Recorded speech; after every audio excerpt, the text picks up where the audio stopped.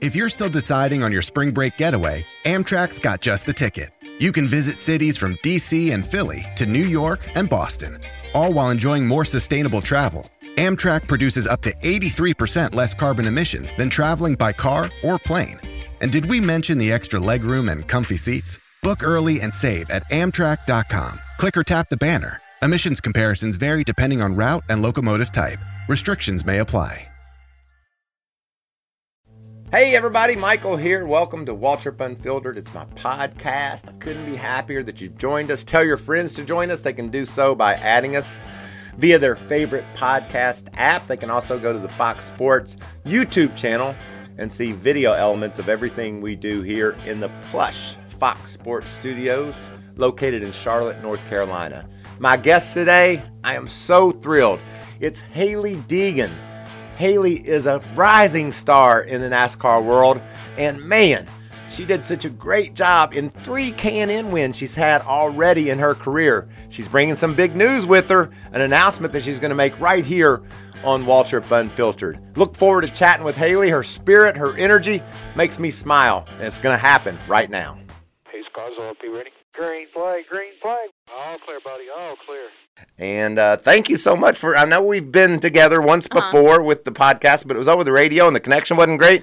And I said, I have to have Hailie to the studio. So welcome to Fox Sports. Yeah, thanks for having me. I'm super excited. I listen to your podcast all the time. Oh, do you? I appreciate that. Yeah, I've had so much fun doing them, mainly just because of the people that sit in that chair and I get to hear their stories. Mm-hmm. My stories, a lot of people think they know who you are or think they know what you're all about, and they truly have no idea what all goes on in your world to be able to get to race a car or get to be a part of this world that we enjoy and love to be a part of. Mm-hmm. I think social media has done a good job with adding everyone in and making it more personable. Fans get to understand drivers better, but still the older generation, the Kevin Harvicks, Jimmy Johnsons, Kyle Bushes, they don't do social media and personalize it as much as the younger guys coming up. So younger guys and girl, but I'd say the younger generation understands it more and wants to personalize themselves with fans. Well, what I loved, the first time we met, it was after your big Vegas win. Mm-hmm. And we got you to come on Fox Sports, and we did some TV together that day. But I wanted you to know that, and I told you that day, I stayed up till 1 a.m. watching you win that race. Uh-huh. And it was the coolest thing I'd seen. And I wanted to go to sleep. I had stuff to do the next morning, but I couldn't. Because the whole story, the day, it was incredible because you were slow in practice and you were frustrated. Oh, I was so mad. Yeah, me and my crew chief were we were fighting. We were just frustrated. I was like, the car doesn't have grip. Everyone else has grip. My car doesn't have grip. And I still feel like to this day, we had an old steel body car that we brought there just because we didn't want to use one of our good cars. And so we ended up bringing the steel body car there instead of our good KBM chassis, nice cars that we have at the circle pavement tracks. And we ended up bringing the old car. And I still think that the other cars, the regular, if we brought a nicer car, it would have been better. But I made do with definitely what we had, and it was a fast car. He still had a really good setup in it, which most crew chiefs don't know how to set up a car for dirt. So I was like, just make this thing as soft as possible. I need grip. And so that's what we did. Just the whole car just rolled in the body weight. I'd slap the nose on entry because it was so soft in the front. But in the end, we made it happen. And you had your dad was there and your crew chief and all. They said, calm down. We're going to fix this thing. Yeah, we're going to get this. Yeah. I think it's the only time they've really ever told me to calm down. We got this. Just stay focused. And I really had to listen to my spotter, Eric Holmes, that race. He ended up racing in the K&N Series, won tons of races. He was amazing. And so he's my driver, coach, spotter, and he's the perfect guy for it just because he's raced at all those tracks. But he was just so on me because we were only a quarter throttle that whole race. It was you didn't use any more than a quarter throttle just because if you spun the tires, you were slower. And so that was the hardest thing for me because I am just I just want to be wide open the whole time, overdrive entries and just calming me down, and that's when we were fast. Isn't that incredible for the folks at home that have never raced and think that it's just about matting it? Mm-hmm. The discipline it took for you to go quarter throttle, not going all the way to the floorboard, with that target out in front of you. Yeah. I mean, what are you going to do? You're 17 years old. You're saying, I got to catch him. Yeah. I got to mat it. And I'm a dirt racer. I came from off-road racing where you hit the gas as hard as you can, the faster you go, knocking tenths off your time. And just that race, it was so, like, I was so tense. I just remember, like, squeezing the wheel just because I was trying not to overdrive my entries but still maximizing as much time as I could get, just because the guy in front of me was a couple seconds ahead and we only had, like, 10 laps to go. So I was like, if I'm going to do this, like, I have to be perfect. And I remember making a mistake. I think it was around lap 8 to go. And I overdrove one of the corners and I was, like, yelling at myself in the car, like, do not do that again. That was so bad. You're not going to win this race. And it just ended up falling together so perfect. Oh, what a great finish to the race. All three of your wins in the K&N series have been dramatic. Yeah. And I like making a show. I like them all equally, but that one I think surprised me the most because you had so much ground to make up. I had like a half track.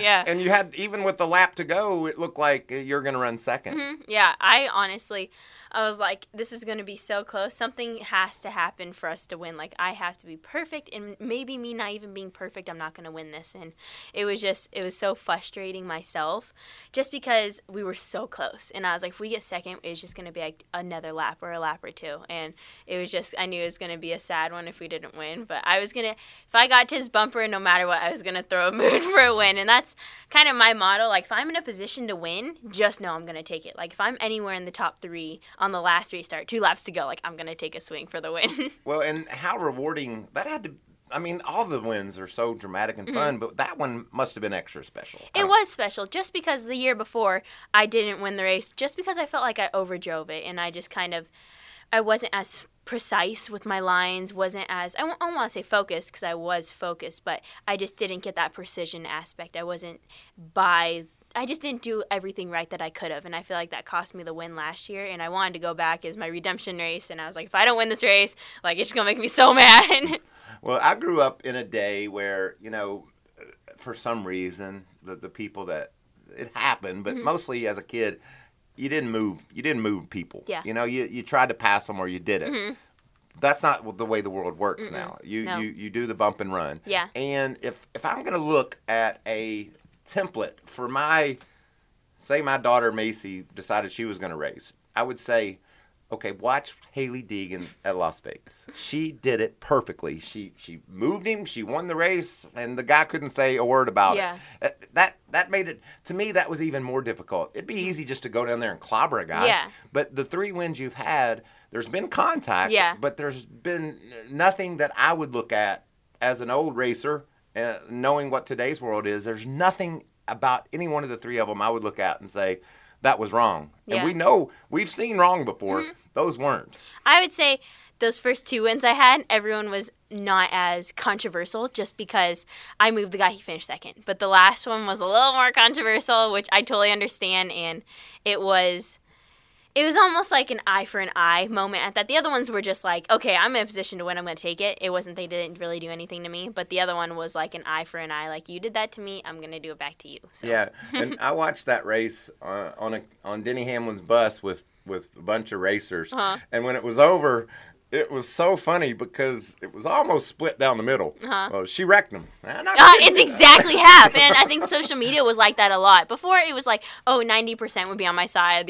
There's always that like 10% on Twitter that are going to hate on it. And I was okay with that. I didn't care. But that last one was a straight like 50-50. Half the articles were good. Half the articles were bad that were made about me. Yeah, I thought that was because I was on your side on that one. There were a couple that thought, it's too much. And then the others were we all agreed. But that's what NASCAR needs. We need people like you to show up and ruffle some feathers. And I like that you just come out and say it. Okay, if I got a chance, just be ready. Yeah. Because other drivers will do it. They just aren't quite as honest. Or they'll try to be quiet after, like kind of like try to cover it up, patch it up as best they can. Like, I'll accept it. Like, it's a win's a win. Like, whatever you got to do to win. I remember talking to Jeff Gordon. He was like, okay, you take someone out for 5th place. Like, don't do that. He goes, but if it's for a win, he goes, do whatever you got to do to win. And I remember him texting me after the race that.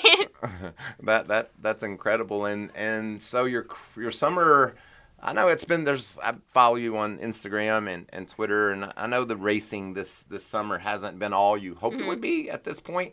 Talk to me a bit about the frustrations of not performing at the level you expect, and does it motivate you? Does it make you think, all right, well, this is maybe harder than I thought? Where are you mentally? Right now, I'm in the phase where we're struggling a little bit. Like, we'll have our good races, bad races, but we start out the year really strong. And I had this crew chief from the East Coast who was amazing at setting up a car, especially coming to the West Coast. We had just setups that people on the West Coast didn't have, knowledge that they didn't have. Just because my team's out in Roseville, California, there's not many stock car racers up there, and so, which in the end you have to make do with it. We raced the K&N West Series, and so we brought in a guy from the East Coast, had all that knowledge from other teams, other ARCA teams, and it helped a ton. And so even when we came to the East Coast, like New Smyrna, top of the board in practice, qualified first, we were fast and we had speed, and then my car ended up breaking, which that happens. And but I think I'd rather be in a position where I have speed, I'm at top of the board, and then my car breaks rather than like running 10th. And so, and then I got a new crew chief because we parted ways from the crew chief. There was just an issue that went down at Bristol, and we had to part ways with the crew chief. And so a lot of issues go down at Bristol. I think, yeah, true. I blew up a motor at Bristol. So yeah, Bristol caused a little issues. Hopefully turn that around after next weekend or this Thursday. And so after we parted ways, I had to find a new crew chief, and it's just a matter of we're trying to feel each other out. He's trying to get all these good setups, figuring out. I drive a lot different than both my teammates and pretty much everyone else in the series. I'm very aggressive with everything. Everyone's a little smoother just because coming from stock car racing. Mm-hmm. I feel like stock car races are definitely smoother with everything. Off-road racing, you're just so harsh. And so this new crew chief's trying to figure out how to set up the car for me because we can't set up the car like my teammates. Okay, it might be fast for my teammate in the 16 car, but it's not fast for me. And so we're starting to get that groove back, but I think we're just missing speed from the East Coast just because of the technology they have out here. They will go get wind tunnel time. They have all the setups because most of these teams, even like DGR, they have trucks, and even the GMS car racing in the K&N series, he has all the setups on trucks and Xfinity. Like, they have a lot more knowledge that I don't get in Roseville, California. So it's just maximizing what we can on the East Coast with what we have on the West Coast. And that's interesting, and it's cool because you're it's Monday now as we film this and tape this. You announced today some huge news that has to do with K&N series and has to do with an East Coast team. Tell our viewers that are 2 days behind what exactly you announced on Monday. Yeah, so I'm going to be racing for DGR in the 54 Camry at Bristol, which I'm so excited about just because going to Bristol last year and the year before, I see DGR's cars just have so much speed in them, and that comes from the knowledge they have on the East Coast. And my team was originally going to go there. I wasn't going to race it, though, just because I didn't have the funding to do it. I would love to go race every single East race, but I just don't have the funding to do it at the moment. And so my team was going to go with Derek, who was running for a championship on the East Coast, but they pulled out of that, and so I didn't really have any option. And so we ended up talking to DGR, one of my sponsors, IK9, who wanted to come aboard. They ended up coming to the first Bristol race at the beginning of the year, I think it was in April, and they saw how well the DGR cars are running, and they were like, we want to put you in that car. And so just for that race, because they saw how well they performed there. And so I'm going to be running for them, and I'm really excited just because I want to see if there's a difference just because of the technology, but also I think that being on the East Coast with the East Coast car is going to help a lot. But who knows? It could be the same. Could not. It's kind of like a hair mess. What about that track, though? I mean, with your limited NASCAR experience, have you ever driven anything like Bristol? I would say Bristol is the closest thing I can compare to an off-road track. My two favorite tracks are Bristol and Iowa, just because the more aggressive you drive, almost, the faster you go. And that's where I came from in off-road racing, those high-banked corners and sliding, and that's what I like. And so Bristol it's a little sketchy at first. Always the first couple laps. No matter how many times you go to Bristol, those first couple laps are still a little nerve-wracking. You're still shaking a little bit, especially when your car's loose. But I think that hopefully we'll have a strong run this weekend just because the track favors more so my driving style from off-road racing. And you know what I love about that? You talk to Kyle Larson. My favorite track is Bristol. Ricky Stenhouse Jr., yeah. Same thing. What's their background? Dirt. They love that challenge. I have to ask you this, though. Like, the first time I ever went to Bristol, and it's been 100 years ago, and every time after that, when I would run my first run, 4 or 5 laps, I'd go to come on the radio, I'd be, oh, yeah, you hold your breath. And that's crazy, something people right? don't. You could go there so many times. Like, it's going to be my third time going to Bristol already, and I already know those first couple laps. You hold your breath just because you don't know what the car is going to do.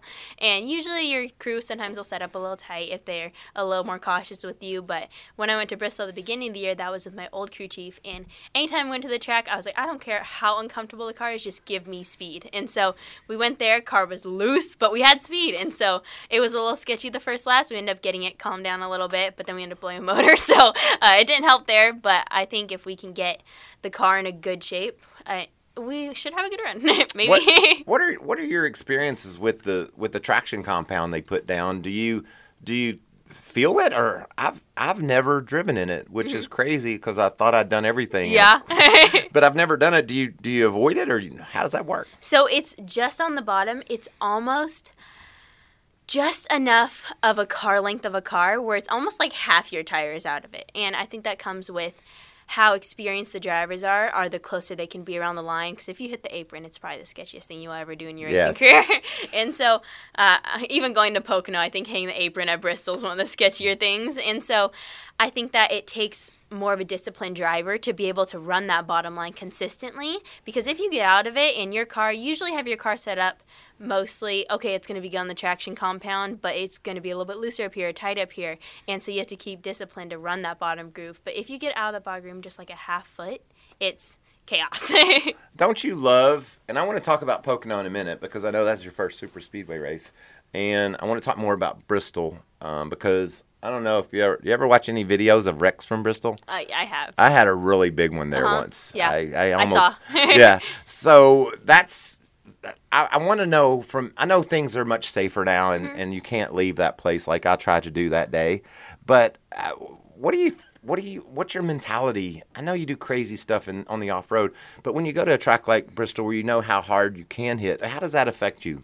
I think I'm not scared in stock car racing just because I watched my dad grow up in freestyle motocross where it was a 50-50 chance you're going to break your legs, break your arms, wrists, ankles. And that was something that I grew up around him constantly in casts at the hospital, having rods put in them. And that's just something that I got accustomed to growing up. And it was kind of my brother, he's already fractured his back, collarbones, and he's only 13. And he has the least amount of kind of damage done to him as a motocross kid. And so just seeing how dangerous that sport is in the sport I'm in, the only thing I have to worry about is fire with my hair. But in the end, I'd say my only worry is really that. Yeah. And Bristol will be a crazy challenge for you.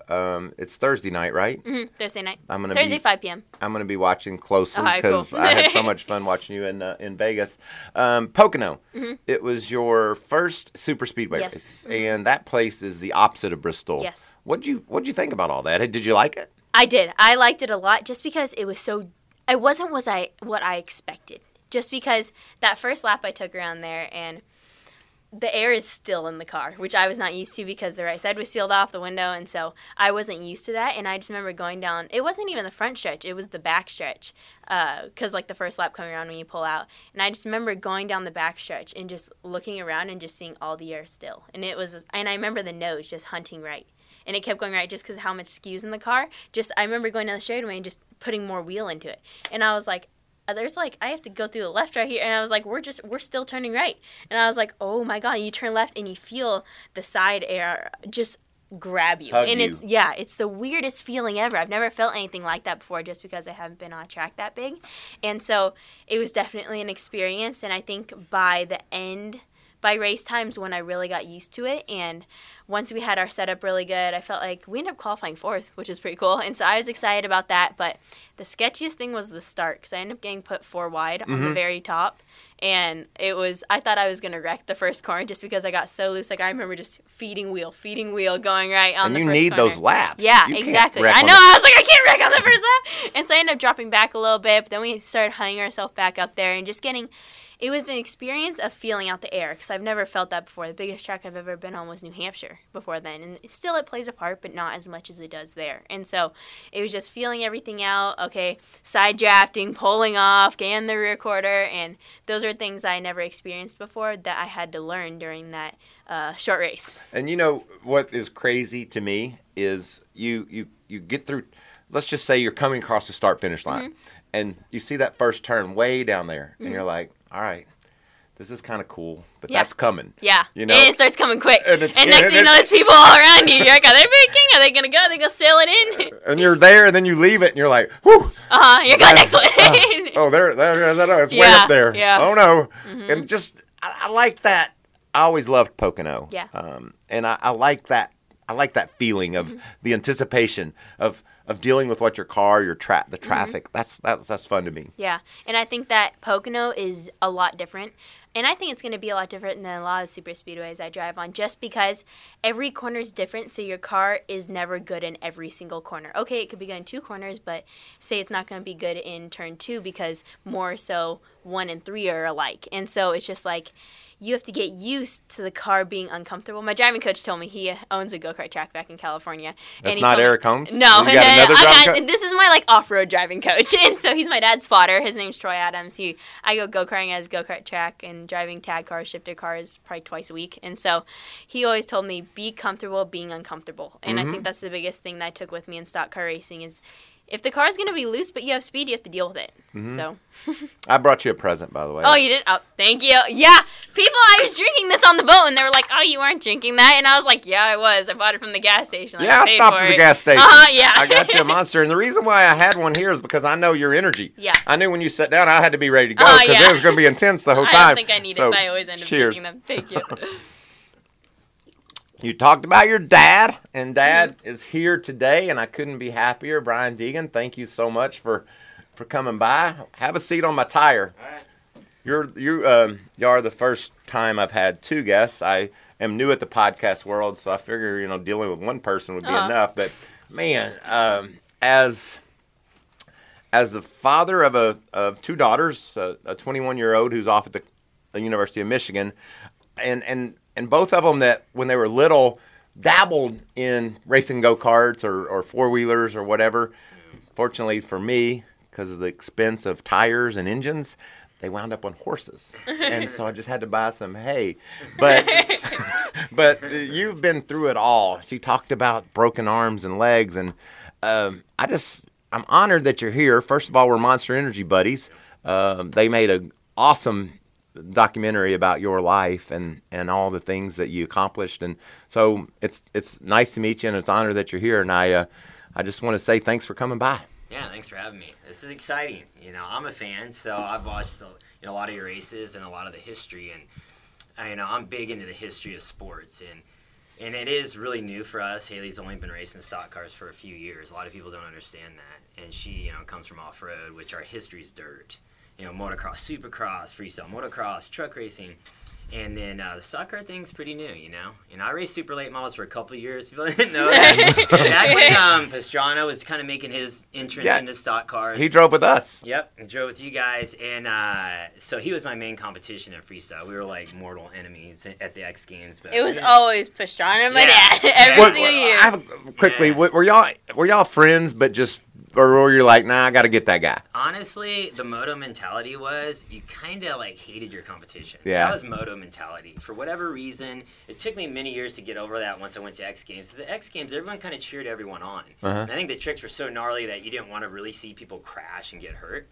So I changed my focus after many years of competing with Pastrana. At first, I really didn't like him at first because he beat me, and I didn't like that, and I hated how he always would win, and I'd try so hard to win and risk my life to try these tricks, and every so often I would beat him, but it was rare, and so when he ended up winning and doing all these crazy tricks, and the night of the double backflip, I stand there and watch that, and I knew my career was done at that point. I don't have that. I'm not doing that. I was getting older at the time, and with Hailie, so. At that point, I respect him. At that point, I'm like, man, this dude's gnarly. I have to respect this guy because what he does, he just earns your respect, And so after years, we became buddies, and we hang out once in a while and see each other. But it was cool when he got into stock cars. I was talking to NASCAR and through my management and stuff. They're like, man, why don't you try? It would be great if we got more people into NASCAR, and they're really pushing to get more drivers in to help the sport. And I thought, man, it'd be exciting. For me, it was just. I never really thought, okay, I'm going to come into NASCAR, I'm going to win and beat a championship, and I never, thought that. I just thought, you know what, if I could check that off in my life list, a kid from Nebraska out of a small town, coming to California, chase my dreams, and say I raced NASCAR when that was just my goal. And like if I could have just done that, but I did super late models at Irwindale for a few years. I was talking to Ganassi about a deal, and they were talking about, okay, you're gonna go and race these few races, and we're gonna try real hard to just get you right into the main show. And I'm like, man, and once I started racing these local races, I'm like, these guys are fast. Pretty good, aren't they? And they're like nobodies, And the local guys are the hardest ones to beat. I swear, they're like, you go to your local track. They craft that skill. Yeah. Mm-hmm. Yeah, and so then we learned that later, that the local guys are like some of the hardest guys to ever beat. But so my NASCAR career, and at that point, ended short when I was like, okay, and then we kind of got the bill from Ganassi. This is what it's gonna cost, and that was kind of the sponsors are like, they're like, well, that's not motocross money. So, and that's when it kind of ended. But I always had a dream to be a NASCAR, and that was my dream to put our name in the books of NASCAR. And that's why it was so cool when Hailie had a chance to come and race here. That I thought, man, it's so cool just to have our name, somewhere in the sport would be really cool for us. And so it was something that really was a goal for us, for sure. How long ago did that dream or that vision, that goal, when did that all start? How old were you? It's funny because there's a video. They were trying to do like, I don't know, kind of, not like a reality TV show, but just like videoing us kids racing. Because I had my little posse of like kids growing up racing with. And I remember, I think it was Nickelodeon, right? That came in and wanted to do like a TV show. And there's this video of me, I think it's on Facebook somewhere. It's like, I want to race NASCAR. And I was 9 years old, had the worst lisp, wearing like a hot pink cheetah shirt. It was so funny. And I would say I wasn't really informed on what exactly NASCAR was. Like, when you thought NASCAR, okay, it's that top level, the one with Dale Jr., the one with Kyle Busch. Like, that's what I thought, like, NASCAR was. I didn't know there was tons of ranks before that. And, like, even going back to, like, the Dash series and stuff like that. Like, those are things just these past couple years I've become knowledgeable about. And now this past 2 years, I've realized how much more it is and how much more it takes to get to that top level. And I'd say I always had this kind of goal of I wanted to do something more with my career than off-road. Just because at 15, I was at the peak. I was winning. I was like, I have nowhere else to go. Wow. I don't even have my license yet. And so I was like, I have to do something else with my career. And so that's when my mom, she was online one time, and she saw this thing for the Drive for Diversity Rev Racing program. And so she saw this forum, she's like, oh, it's other girls. They want girls in racing. And so she fills out this form. Filled out the form, sends it in. It says decline, or it didn't work and didn't go through. But I guess it ended up going through. And we get a call from the NASCAR Drive for Diversity program. They're like, oh, we want you to come to North Carolina, try it out. And so I ended up coming here, and I tried out in this legend car. And I didn't even know, anything about this. And so I drove this legend car, ended up racing at the summer shootout. I did a round there. I got, 1/3 place. And I was, stoked on that. Yeah, that's good. And I just didn't realize legend cars are the hardest things to drive. Oh, yeah. Legend cars are tough. I used to have one of those things. They're tough, just because they're overpowered, no tire, brakes suck. And so I'd say after that, my parents ended up, because I didn't know where to go from there. I'm like, do I go late models? I barely knew what K&N was. I was so misinformed on what everything was. And we ended up renting a late model from this guy named Richard, right? Yeah, sure.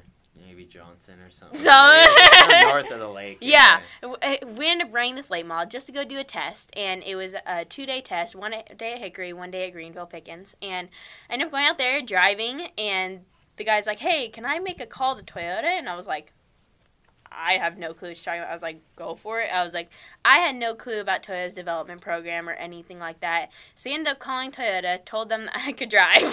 And so Toyota ended up giving me a call a couple weeks later. You must have had good speed when you got that late model. I don't know.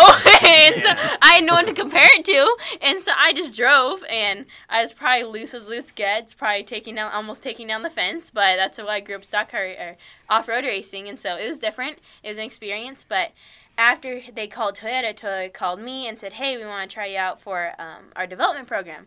And so they ended up taking me to Madera, California, and it's this small short track. Ended up driving there, and I was pretty fast there. And so they're like, oh, we want to put you in the late model for a couple races. And still, back at that time, we didn't really know what it was. We didn't really have a contract set in place, nothing really. It's just come out and drive a late model with this team. And so I ended up driving a couple races there. I got I was so close to winning a few times. And I got second. Nice. And so, yeah. And then Toyota was like, okay, well, where do we go? Let's go to the next level. And I was like, okay. And they're like, we want to put you in K&N. And I was like, huh? And so they're like, okay, well, we're going to put you in this test first. And they ended up bringing quite a few girls, like a handful of girls to this test at Irwindale, California. And I drove Todd Gillen's car. And Todd was there at the test and stuff. And I ended up driving the car. And I guess it was pretty good. And then Todd got in the car because they were like, oh, we want baseline. Yeah, you got to figure it out. He was a couple tenths slower than me. And I swear, I still hold that to him to this day. I still hold that against him. And I ended up, after that, they were like, okay, we want to put you in full-time next year in the K&N West Series and a few East races. And I was like, I don't know if I'm ready for that. I have 5 late model races under my belt at Madera, California. That's like a quarter mile. It's tiny. And I was like, oh, okay. And so I was a little hesitant. I was like, I don't know if I'm ready for that. But I was with a great team like Bill McAnally on the West Coast who put me through that development program. And what a great guy he is. He's I love awesome. Bill. And so he ended up putting me in his car. It took me a solid half season just to figure out. I've never really had a crew chief before. I've never had any of that. My dad, we owned our own team in off-road. And so I wasn't used to any of that. So I had to get used to that. Just feeling out all these tracks, going new places, and every single weekend being at a new track. I raced at Madera and the same track every single weekend. I had the same thing to look forward to. I'm trying to beat my fastest time in qualifying every single weekend. And so after that, it took me a half season to get used to it. The ball started rolling. We lost my crew chief. He parted ways with BMR halfway through the season, so that's when I got my crew chief from the East Coast. You'll get used to that. I'm getting used to that. Crew chiefs. You're gonna have a few of those throughout your career. Some of them sometimes it'll be your decision. Sometimes it'll be their decision. Yeah, exactly. And sometimes they'll punch a guy and get kicked out. So that one wasn't my decision, and so I ended up having a new crew chief come in, and the first race, it was the one from the East Coast that we parted ways at Bristol. He ended up coming in the first race. He was my crew chief. We ended up finishing second.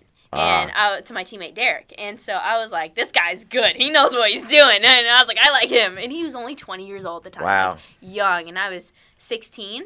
But I felt like we had this good relationship just because we were both so young, trying to prove ourselves. And we had one goal, was to win. It was not to go out and get experience. It was, we are here to win every single weekend, even though we might have not won right off the bat. And then I think it's 2 or 3 races later, we ended up winning at Meridian.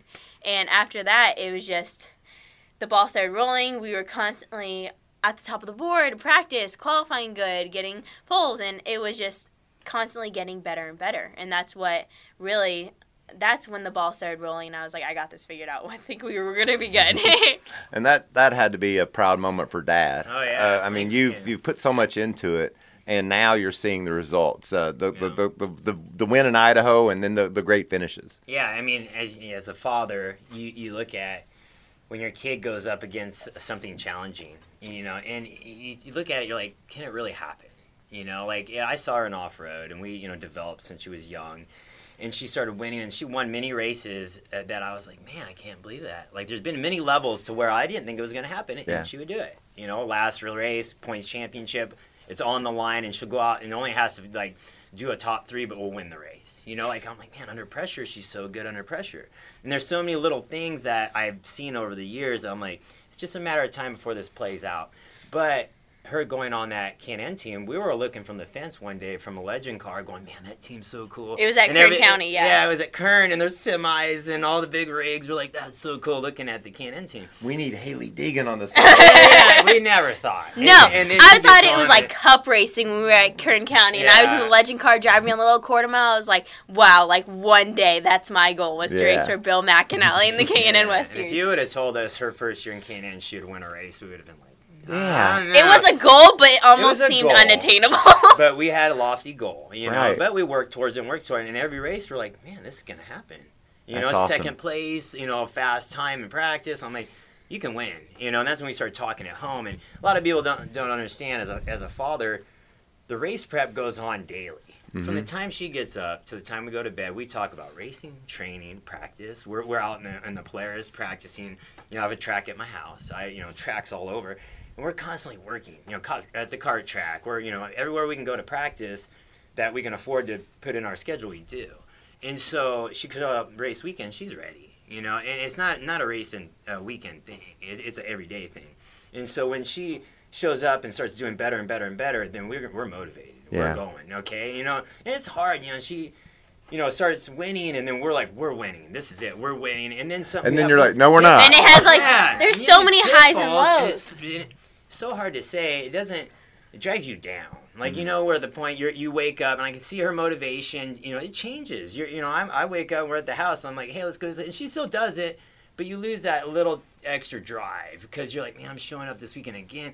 I know my car's going to be good. You know, this, that. If you're like, when she's winning, it's fire. Like, we're going. It's wide open. And that's just a racer. That's a racing mentality, you know. But overall, it's just these things you have to learn. Right. That in the sport, I guess you just have to toughen up and go, hey, there's going to be highs and lows. And if you talk about toughening up, your dad's documentary, I mean, the things you went through, the being the best, and then seeing it, you know, go away, and now I'm getting hurt more than I'm winning. Yeah.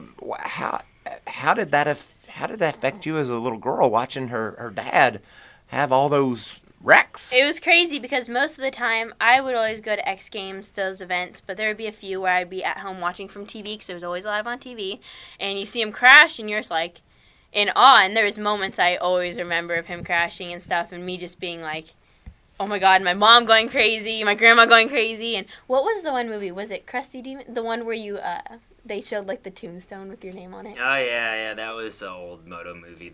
It was one of our movies we did, like a Deegan, old documentary. Well, there was this old documentary, and I think I was 10 years old at the time. Like I was between 8 and 10. And I remember watching this documentary like in my room, whatever. And it was when my dad crashed, filming for Viva La Bam, out in the middle of nowhere, ends up blowing up his kidney, and it was like a life or death scenario. And a daughter shouldn't know her dad blew up his kidney. I know.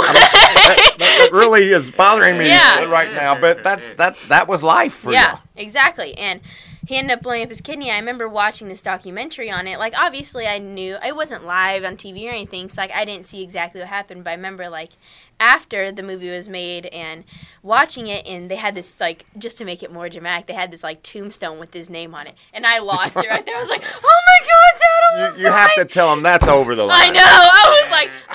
It like scared me inside, so I was like, I almost lost my dad, and I didn't even know. And it was just, that was a turning point when I knew what he did, how dangerous everything he was doing. Like, yeah, he'd break a couple bones, and I'd be like, okay, like, that was almost normal for me. Yeah. But seeing that really changed my perspective on everything. That's like back when I was a kid your age. Like, people, you know, obviously, we lost people. Mm-hmm. There were crashes that killed people. And, you know, everybody knows the loss of Dale Earnhardt the day that I won Daytona, and you're just, it's weird because, you know, even though those things happen, you get up, you go to the racetrack the next week, and you're like, nothing's really changed. You know, you get in your car, you're like, well, it won't happen to me. It's just it's a crazy mentality that you have to have in order to be able to crank it up and go. And even today, when it's indeed safer, you still know you're out there. You're wrapped in a steel cage and you're wearing fireproof clothing. Yeah. There's a chance somebody's going to get hurt. Oh, yeah. It's only fireproof for about 10 seconds. Like, your time runs out. And so. And like me, you've got great hair. So, you know, we got to be careful. I know. As a father, you know, it's one thing to go, oh, my daughter's doing great. She's accomplishing goals. But I'm like, there's still that fear factor. Yes. Of like, man, when she went to Pocono, I like canceled everything I had to do. I'm going to Pocono. Like, right. I'm not gonna miss her going almost 200 miles per hour. Yes. And then when I saw lap times, I'm like, they're like going the same time as Xfinity. Going 195. I mean, we looked at the board. Like, yeah. Where are you going? That's pretty cool. Oh yeah. It was crazy. Yeah, and I'm like, maybe a little different. You get like 40 some cars going all together, right? But you know, as a father, I'm scared of the big crash is gonna happen, right? So eventually she's gonna get in some big crashes, and that's part of racing. But I'm like, I fear that. You know, as a dad, I'm like, what's gonna happen to her mentally? You know, physically, when she goes through these, you know, these big crashes, and hopefully, you know, what we've learned through all our years of being tough and being able to mentally block stuff out is gonna, you know, help. But overall, you still, I mean, that stuff happens, and it's a risk of the sport, and it's scary. You know, it's definitely scary. Like, no doubt. I always you know, it's probably hard for people to hear, but I always tell my family and my kids, like, sport is never more important than family. You know, so if sport ever causes an issue with family. It's families first. Family right? first. So that's what's scary. If a sport can break up your family like that, not basically take away time and members of your family, and that's scary to me. That's a scary part of racing. So my documentary that I did with Paul Tobley, I felt like he was able to tell a great story through my life, and he did a great job, great at doing documentaries, and Monster Energy got behind that. And we were able to watch your documentary, and I thought, man, it was so cool. And I'll be honest, we sat down, it was late, we were tired. It was 1 in the morning. And we're like, hey, I want to watch this. And, Paul sent it over, and we pushed play. And within the first 4 minutes, we're like, man, I was awake. I was intrigued. I was watching this. I was like, man, this story is getting deep. And then it got into stuff I never knew, like things that I would never, ever have known. And I love history and sports, and I thought that was so cool for Hailie to get to see that. And I think one thing that I guess we would regret is we never lived through that back in the day when racing was like, it was just seemed so intense. Like, and it seemed I like wasn't alive. crowd, lines to get in, packed crowd. Like, it was just so intense racing, and it seemed like guys were rough and tough, and that was just the way we saw from the 80s and 90s, and something we're not gonna, we don't get to experience the past, but through that documentary, I thought that was cool how you guys touched on a lot of things I don't think ever. We didn't know. Right. People don't know. Yeah. Even people in the racing world, they don't understand because it's so personable and so your story, the stuff that you went through. Yeah, we did a viewing for the NASCAR community and had a couple hundred people, and to the person they would come up and they lived it, but they didn't live it like I did, and just to be able to. I'm thankful for Monster and Paul for telling the story, and the thing I thought about that movie when we did it was I care about what a couple people think. One was my ex-wife, but she was my wife then. She's my ex now, so it wouldn't make any sense if she was my ex then. I wouldn't care. No. But one was what my wife Buffy at the time, what she thought because she lived it, and the other was what Dale and Kelly and the Earnhardts thought. And after viewing it, all of them said it's perfect. So I'm really excited for the world to see it. It's going to come out on September 12th. It's going to play in I think 800 or 900 theaters across America. So people at home can watch it. But I know you had to feel the same way I did when your documentary was done. Like, yeah, that's how it worked. That's how it happened right there. Yeah, it is. And I'm glad that you let the story be told, because at the end of the day there's a lot of emotions inside that sometimes a lot of people just keep them inside. I think it's good to get that out, that you told that story, and I think it shared it with everyone. And I had lost a best friend in freestyle motocross, Jeremy Lusk, and it was so hard to talk about. And I was there, I watched his father come in and see him, and I saw it when he was like redlined and in front of it, just moments that I'm like, man, I carried, and I was like, fine. When I was able to talk and tell the story, I felt like it kind of let it go and let it out, and I felt like that was a good thing for me. Yeah, mine it's just different because I don't know if it's just who I am as a person, but whether I ever told it or not, I walk around with it. It's who I am, and I can't talk about it or think about it. If I'm driving down the road by myself and I think about it, it makes me emotional. And when I wrote the book, that was the inspiration to the movie back in 2011, and that was the first time that I really opened up, and talked about all this stuff. And I think that was really therapeutic for me. And then to do the movie was just some 7-8 years later.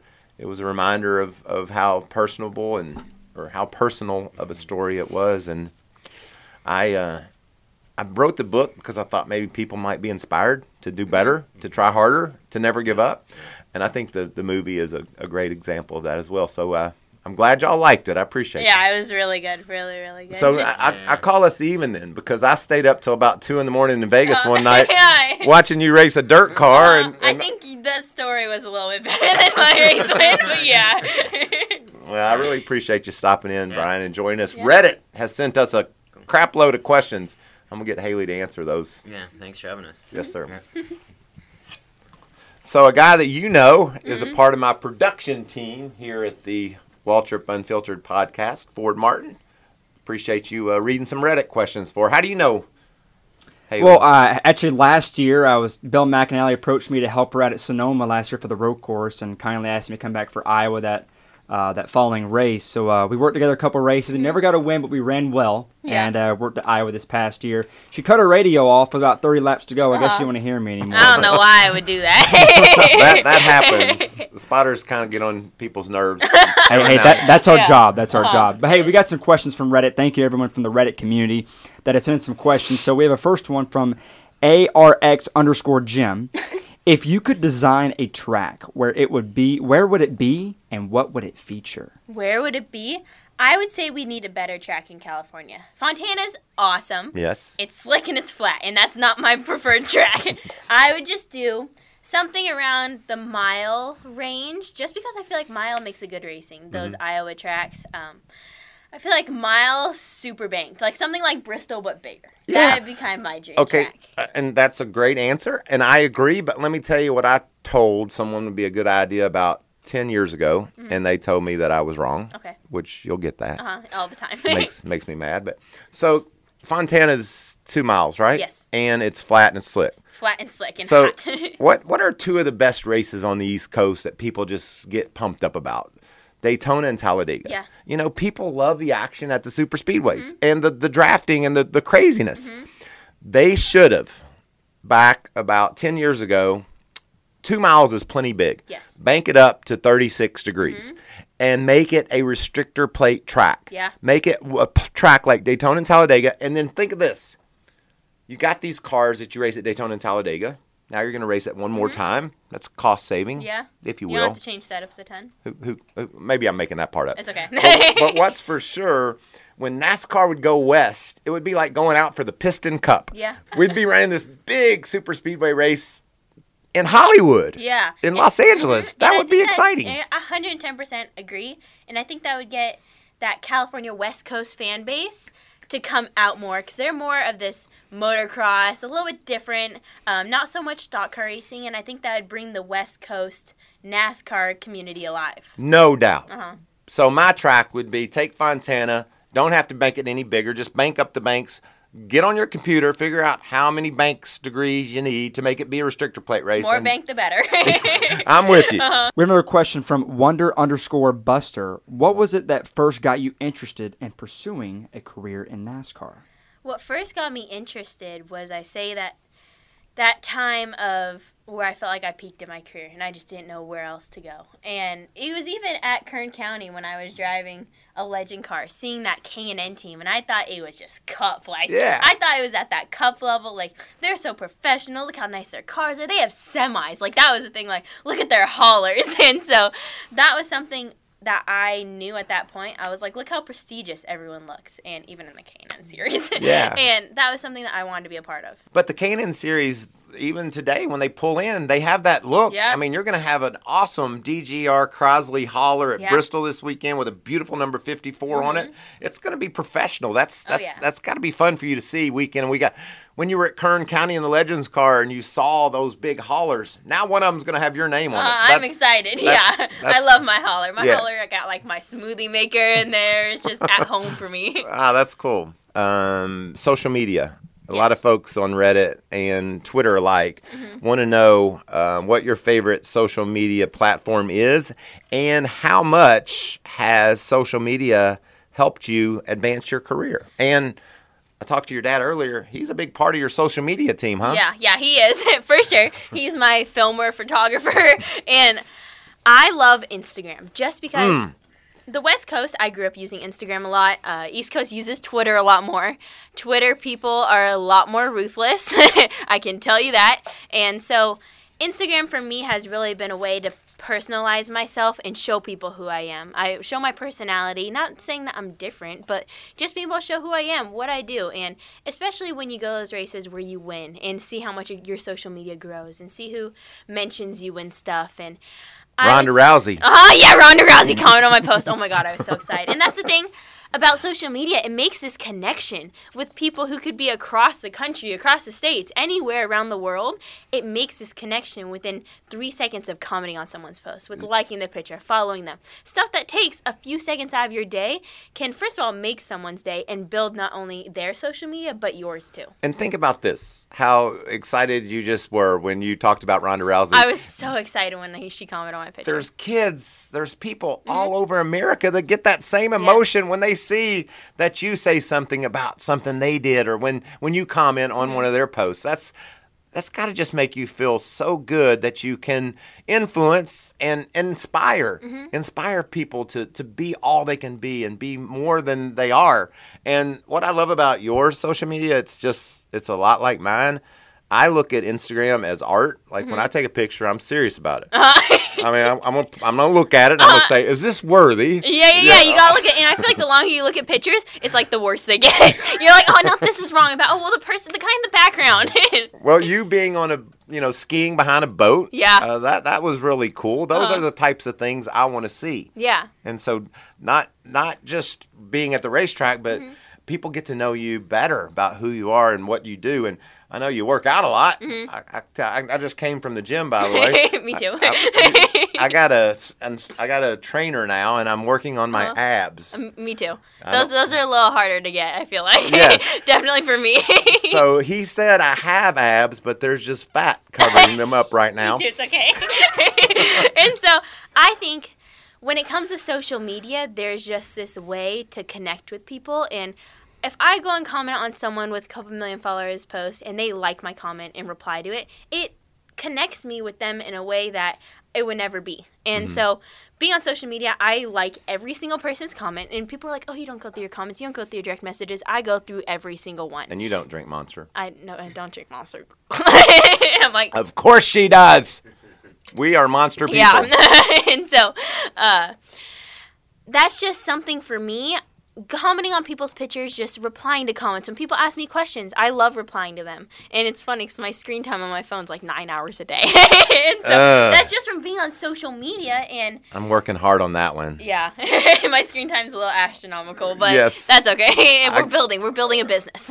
The social media allows you to bring more fans to NASCAR than would be here any other way. You have that reach. You have the ability to have more people put their eyeballs on Fox Sports, Fox NASCAR, NBC, whoever's covering the races. You can affect those numbers because they want to see how Hailie's doing. It's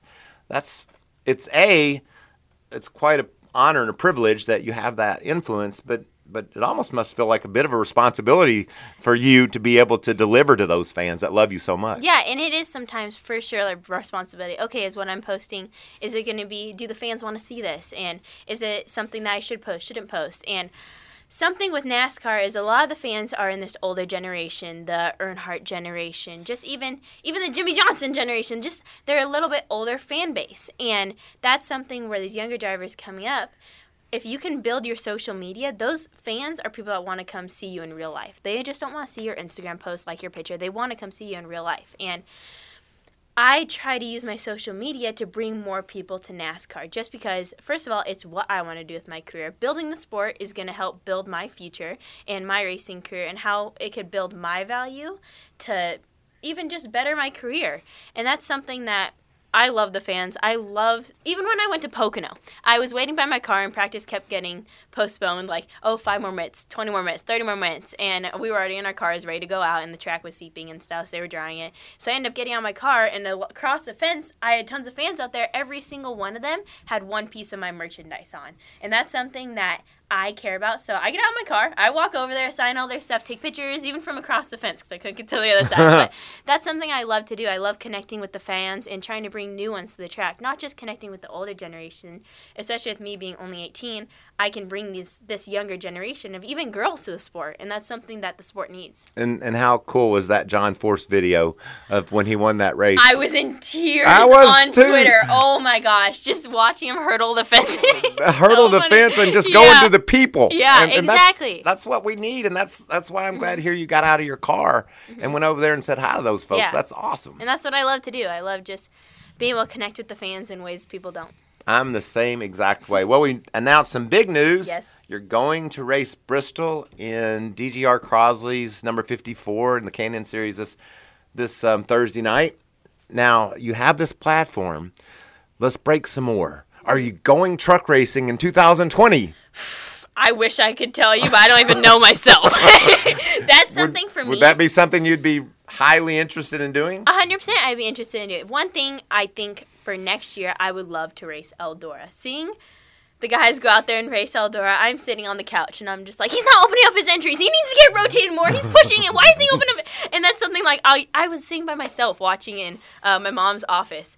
And I'm just over there yelling at myself. My grandma walks in the house and she's like, what are you yelling about? I'm like, people driving on the track that don't know how to drive dirt. And so that's something for me. I really want to race Eldora, and that's something I would love to do next year. I have nothing set plans at all, and it really goes how we finish out this year and how I feel I'm ready by the end of the year running on some of the bigger tracks and getting this experience. But if I had a dream scenario, it'd be race, because I know they're combining the K&N and ARCA series, but I don't know how it's going to work out. Mm-hmm. If I had unlimited funding, get to go do whatever I want, I would like to race that full ARCA K&N series and maybe a few truck races. Yeah. But that's something that is kind of a goal of mine to get figured out, but I have nothing figured out right now. We're still in August? Really, really loved visiting with you. It's been as fun as I thought it would be, and I gotta tell you, I don't know what I'm gonna do next because you got me all jazzed up. I'm looking forward to the rest of my day. All right, sweet. You have that kind of vibe to you. You make people want to go. Yeah, I just talk a lot.